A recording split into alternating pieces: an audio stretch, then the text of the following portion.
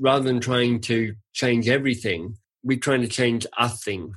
In the context of exercise, I read once that, the best exercise regime for you is the one you'll actually do. It's like the intention around, this podcast in general, which is the best process, the best commitment to reduce your carbon footprint is in the end the one that you'll actually do. It's far better than the bigger impact one that you don't quite get round to doing. Hi, this is Joshua Spodek, and this is Leadership in the Environment. You're not the only one who cares about your impact enough to act. You're part of a global community undeterred by people saying, if others don't change first, then what I do doesn't matter, and other excuses. We've read the science. We can do this. This show is about personal responsibility, acting, and improving your life by your values. As guest after guest says, the challenge was hard, but thank you for getting me to do it. I wish I'd done it earlier. Listen on for leaders to inspire you, hear their struggles, and then act. Go to joshuaspodek.com/podcast to commit to a public, personal challenge of your own. You're not alone, and you don't have to wait for others.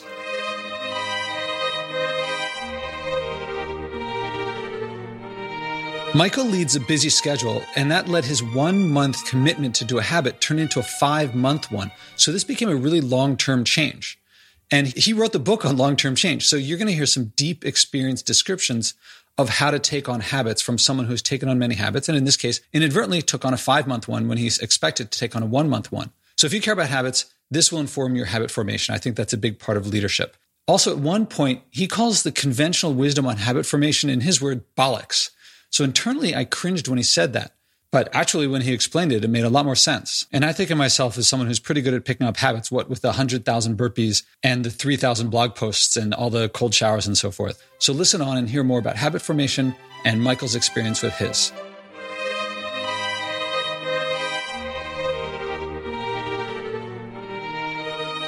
Welcome to the Leadership and the Environment podcast. It's Josh. I'm here with Michael. How are you doing? Good, Josh. How are you doing? I'm doing well. And this has been a tease because the last time we spoke was September, October. Exactly. And you were talking about tragedy of the commons. It's a big challenge that capitalism has not been able to solve. Maybe you've gotten it. I've solved it now. Maybe you forgot about it. No, I've been busy. I've solved the tragedy of the commons over the last 3 months. No, not really. You should publish. And then there's also 100 Mile Food, which I'm really curious. After that, I was like, you've thought about this. You had a term that obviously it made sense as soon as you said it. I'm really curious how things have worked out. So I haven't solved the tragedy of the commons.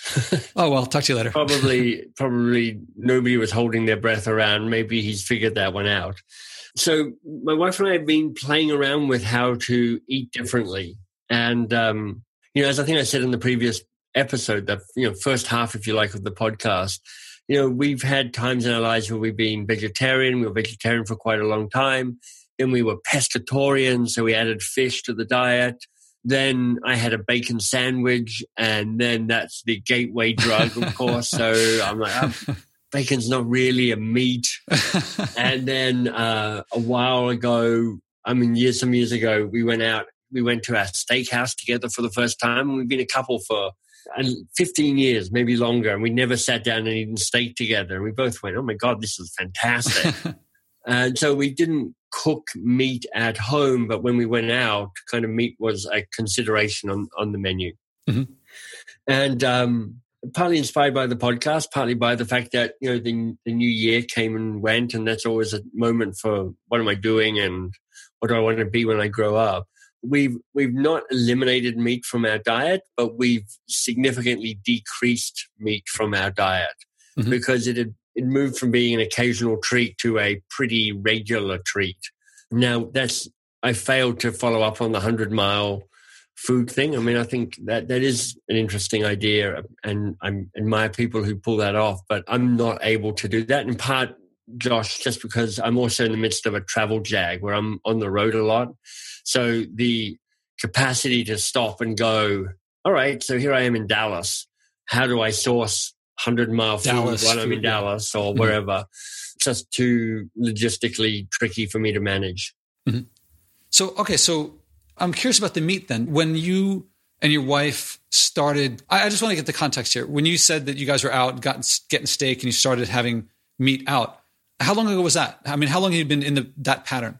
So let's say that we'd spend the first 5 years together as a couple as vegetarians, and then the next 10 years as pescatorians, fish and vegetables, and then the next 10 years as meat eaters and increasingly eating more rather than less meat. Okay, so that's a total of 25 years? Yep. Oh, congratulations. That's a long time. It is a long time. It's a remarkably long time. We're both very surprised how people as young as us could have been in a relationship for 25 years. But yeah, you look like you're 25. I know. Exactly. It's a combination of voodoo and sacrificing small animals is what allows me to get there. Well, I hope that what's happened now has augmented and added to it, not like led to any strife. Right. I'll get to that in a minute of how it's changed the interaction if it has. So it's been 10 years that you guys have been doing meat. So it's a big change. I mean, it's a long time pattern that you're changing. Were you thinking about that before, or did this prompt new thoughts entirely? Or was it kind of like, oh, maybe now's the time? You know, I'm going to say it feels less of a big change, just more of a realization of scope creep. You know the concept of scope creep, mm-hmm. which is you start a project and you're like, I'm trying to achieve this. And then a little bit into the project, somebody goes, why don't we try and do this as well? And you're like, yeah, that's actually a good idea. We should. And then you try and do then. And before you know it, the contained thing you're trying to do is much larger and messier and kind of uncontrollable. Mm-hmm. And I'd say that over those last 10 years, we had a bit of scope creep around what our standards were about how often and when and where we ate meat. So in some ways, you could look at it as going back to the original specs around, we eat meat less than once a week, more than once a month. And it's a treat rather than, this is the default thing. So if we go out to a restaurant, rather than me going, I'm in a restaurant, so it's steak time, which is, what it turned into. That was the creep. Yeah, that's the creep. Now it's I'm in a restaurant, so what are my fish options and what are my vegetarian options? And then occasionally we'll go, you know what? They have lamb chops, and I love lamb chops because I'm Australian and I grew up on lamb chops, so I don't get to see them that often. And of course, we don't cook them. I'm going to have lamb chops as my monthly meat treat. Mm-hmm. So it's like now you're returning to it being a conscious choice based on the values that you intend rather than just what's easiest. Exactly. This is a microcosm of this is it. Like this is what's going on. Right. All right. So how did it play out in detail? Are there any stories of how you're out and you're like, how did it actually happen? Honestly, it was my wife and I were together over the Christmas break, and I think it was me, but it might have been her. We sort of said, so how are you feeling about how much meat we're eating these days? And she goes, yeah, probably I'm eating too much. And I'm like, yeah, I'm feeling like that too. Uh-huh. What should we do about that? And I'm like, do we want to go vegetarian? And we're both like, not really. Mm-hmm. How about pescatorian? We're like, well, we both love fish. She cooks fish beautifully. I cook it okay some of the time. Uh-huh. She's from the east coast of Canada, so there's a kind of fish eating culture there. So we're like, that could be good. And I'm like, but you know what? There are times where just having a lamb chop or a piece of steak or sometimes a burger is the thing. That's the thing that makes you happy in that moment. Mm-hmm. So we kind of didn't feel like a big deal. It was just, to your point, a kind of mindfulness moment where let's make an active declaration about what our values would say around how often we want to eat meat. And then let's try and find an agreement around let's do it like that. Is it fair to say that this is, so you're living by your values more? So I'm hesitating because I'm like, well, what value would I associate this decision with? And it's a combination of potentially values. Marcella is much more than I am influenced by animal welfare. Mm-hmm. It's also just a health issue. So if like one of my values is to try and live a healthy life, and I work out and I exercise and I play soccer and the like, well, there's just plenty of information that says, if you eat too much red meat, you die earlier. Uh-huh. So it's kind of influenced by values, but also just the practicality of this is how you live a better life, a healthier life. You're mindful about how you eat. So it's healthy and deliberate, conscious, not mindless, but mindful. Yes. And it sounds like, when I talked to Dan Pink, he took on a similar thing. And one of the things that came out of it was the story was that there wasn't much of a story. It was pretty easy to do. It was not that big of a deal. And I feel like maybe that's your story as well. It's not that big. It's like, could have done it earlier. I think what you're saying is Dan Pink and I are both equally underwhelming as guests, which is fine because he's a cool guy. I think part of it is around, I don't know what Dan is taking on or what his challenge was, but there's a lot less meat. It almost went to zero. He didn't, I think it wasn't, he was going to go to zero, but it was close to zero of eating meat. Right. Yeah.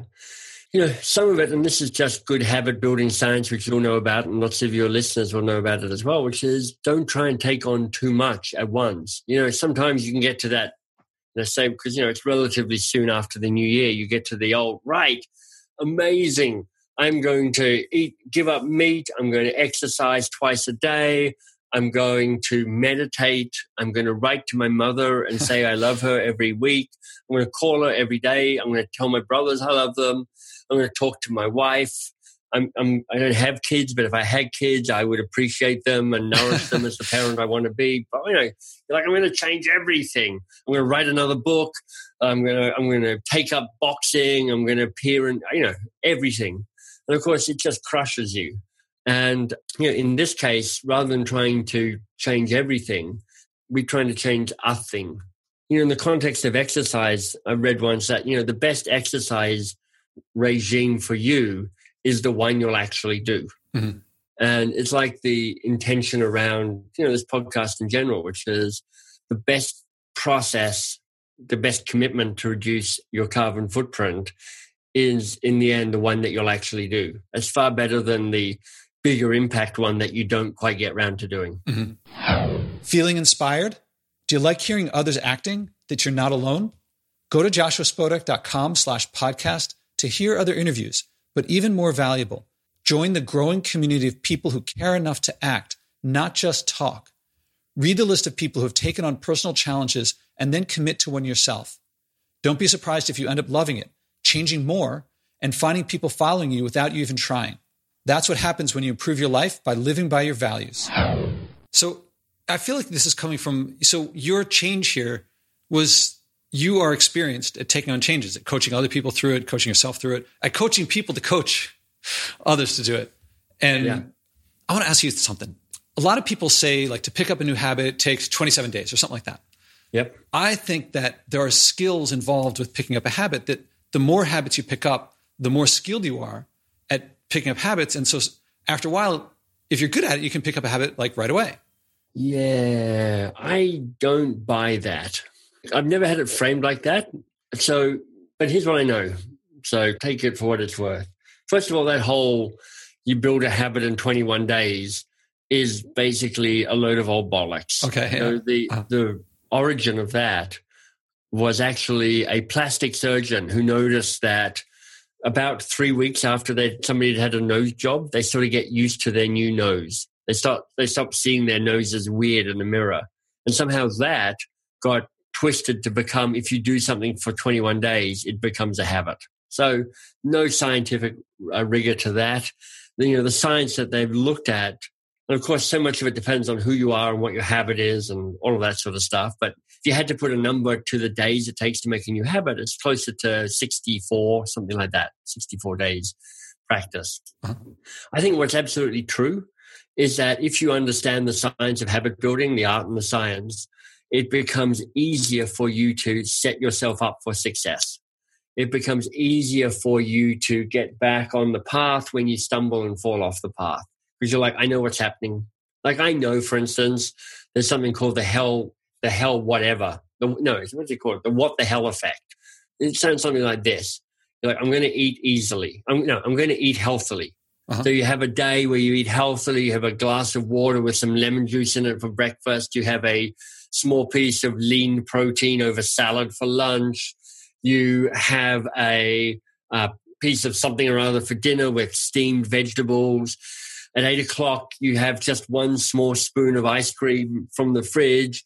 At 8:15, you have another couple of spoons of ice cream. At 8:30, you go, well, screw it, I've had ice cream now. I may as well eat the entire tub of ice cream because, the day is lost. And that's called the what the hell effect. If you know about it, you're like, oh, don't fall for that. Because, okay, you had 3 spoons of ice cream, but stop now. Uh-huh. So I do think you're right that there's a way that if you understand the science of habit building, you can more likely construct the structure, you can more likely arrange the environment that will make it likely you'll stick to that. But there's still just some wiring that needs to happen in the brain, which is just purely a question of time. Okay, I see. And repetition. Because if your old habits are kind of these neural pathways and connections in the brain, they're there. They never really go away. Once you got them, you got them. Mm-hmm. You've got to build the new pathway that is stronger so that when you do something, a new pathway with a better habit fires, and that's how the brain operates. Okay, so I see the pause. It's a question of time. Okay, and practice rehearsal. Yeah. So in your case, you probably you know a lot of the science, you know a lot of the practice, the art, and so a little, yeah. Okay. I'm also curious. I said I want to come back to things with your wife. You made this a project together. A lot of times, other people are a friction, and it sounds like you made it you used the relationship to make it a thing together. How did the relationship evolve and change? How did it affect things? Did it, or maybe it didn't? It didn't really. I mean, we've been a couple for 25 years, so we know our patterns. We know how we work together. We know the things that we love about each other. We know the things that wind each other up about each other. There's still kind of things you find out about your partner after 25 years where you're like, I was not expecting you to say that or do that or who are you? Uh-huh. But for the most part, I'm like, I know who you are. So that there wasn't any great surprises around that. What we're now trying to do is to not collude with each other to fall off the wagon. Because there's a way you can go, look, I know we had steak on Tuesday and it's Friday today, but gosh, how do you feel about the steak tonight? And the other person goes, well, I know we shouldn't, but come on, because it's you and it's me, let's just do it. Mm-hmm. And then you kind of collude into letting each other off. Yeah, I think the classic is when the waiter comes and says, would you like dessert? And one says, well, I'll split it with like that. Yeah. Let's spread this around. Yeah, exactly. I didn't order it. You ordered it, so it's not really calories for me, sort of thing. Yeah, and I really got it for you, but I'll have some of it. Yeah. Yeah, exactly. So that's the thing for us to keep an eye out on is how long do we keep this up before we slip in some way. And it wasn't an issue that you and I had the conversation, and then she didn't agree to things, but you knew what she was up for and so forth. Yeah, I mean, I could have said to her, let's do the 100-day food thing. I never did. And she would have gone, wow, that sounds like a lot of logistics. So I'm happy for us to take that on, but you're in charge of it. And I'm like, that's fair enough. Gosh, that's another reason why this may not happen because it's too hard for me to do. So, okay. So now what about you? Like, we talked about what happened emotionally. Is this like something that made you happy? It made you sad or made you fulfilled or? I'm content. I don't walk around the house fist pumping that I'm eating somewhat less meat. Mm-hmm. But I think it's a decision based on, as you said, values. I think it's better for me and better for the world that I eat less meat because, eating too much red meat is provenly bad for you, and cattle farming is not an environmentally friendly process. Mm-hmm. And so I'd say a warm, fuzzy glow of contentment is what's going on. Okay, so you're joking about you and Dan Pink and not that big of a deal, but I'm trying to get different accurate stories for people who are listening that it's not all the same. It's not going to be like fist pumping all the time. Some people did have effects like that. Some people have effects of like, I didn't like it. That's rare. There's only one person so far who has had that, but it's been there. And I'm not trying to give you a Disney whitewash here, but I think for a lot of people, like maybe they're viewing this as a big deal and maybe seeing that maybe it's not going to be a big deal. I think it depends. I think almost anything is possible if you build the structures around you to give you the best chance of success. So to what we were talking about earlier on, whatever the challenge is that you choose to take on, because you've listened to Josh's podcast, make it a challenge that you got a good chance of actually completing. So you've got enough motivation, you've got some sort of external reason why you're doing it. It's not just for you. You've built it into a habit, so you know how to structure your day. You create an environment that gives you a better chance of doing it and a better chance of you not falling off the wagon, whatever your wagon happens to be.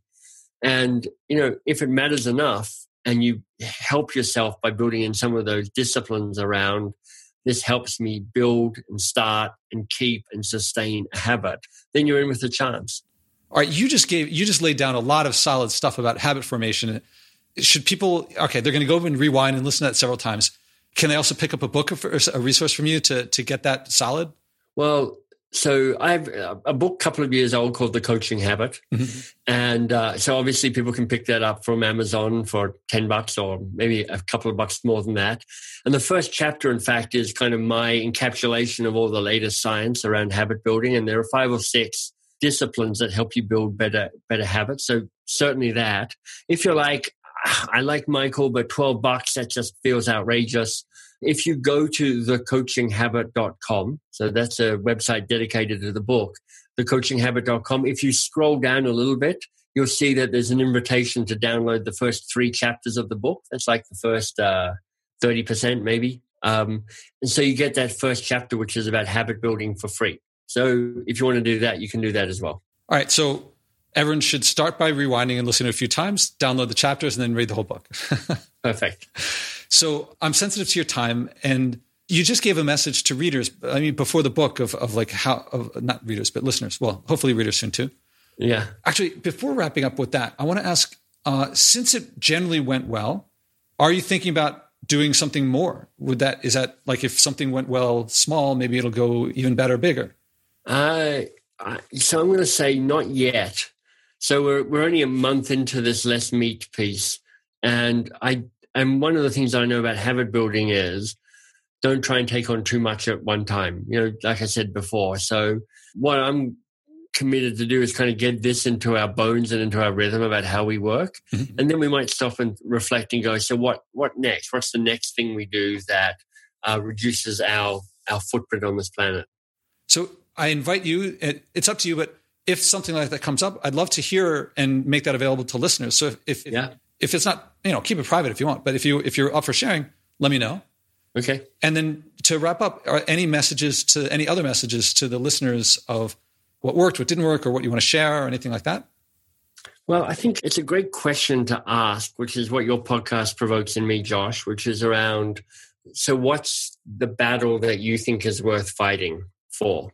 And I will say, Josh, when you ask, so what's the next thing?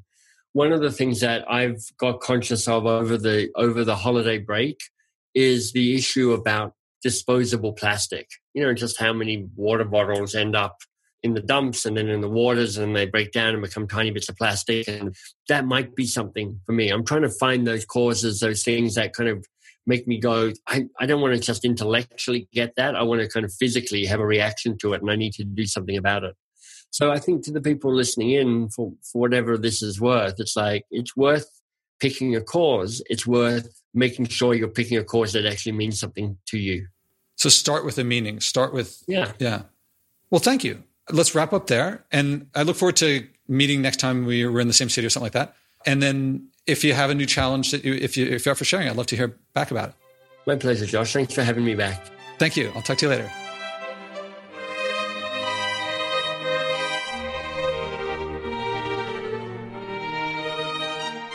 Again, success involved turning the community, what often creates problems. A lot of people out there are saying, if I do X, but other people don't, it doesn't matter what I do. Well, he turned his community into a teammate, in this case, his wife. And the story, again, is that it's not that big of a deal. He could have done this a long time before, but he did it. And what the result was for him personally, he felt warm and fuzzy. So you can probably do this. If you think I should only do big things, it's hard to do the big things if you haven't done the small things, if they're getting in the way. Or from another perspective, doing the small things enables doing the big things. So I want to reiterate, he has great experience on habit building. In editing this, I listened to this many, many times. And I have to say the part just before where I say, wait, you just said a whole lot, and I get him to tell about the books, I recommend listening to that part over and over again because it's got a lot of value in it. Well, you can get the books too. So I recommend taking on a personal challenge to enable you to do the small things and then the big things.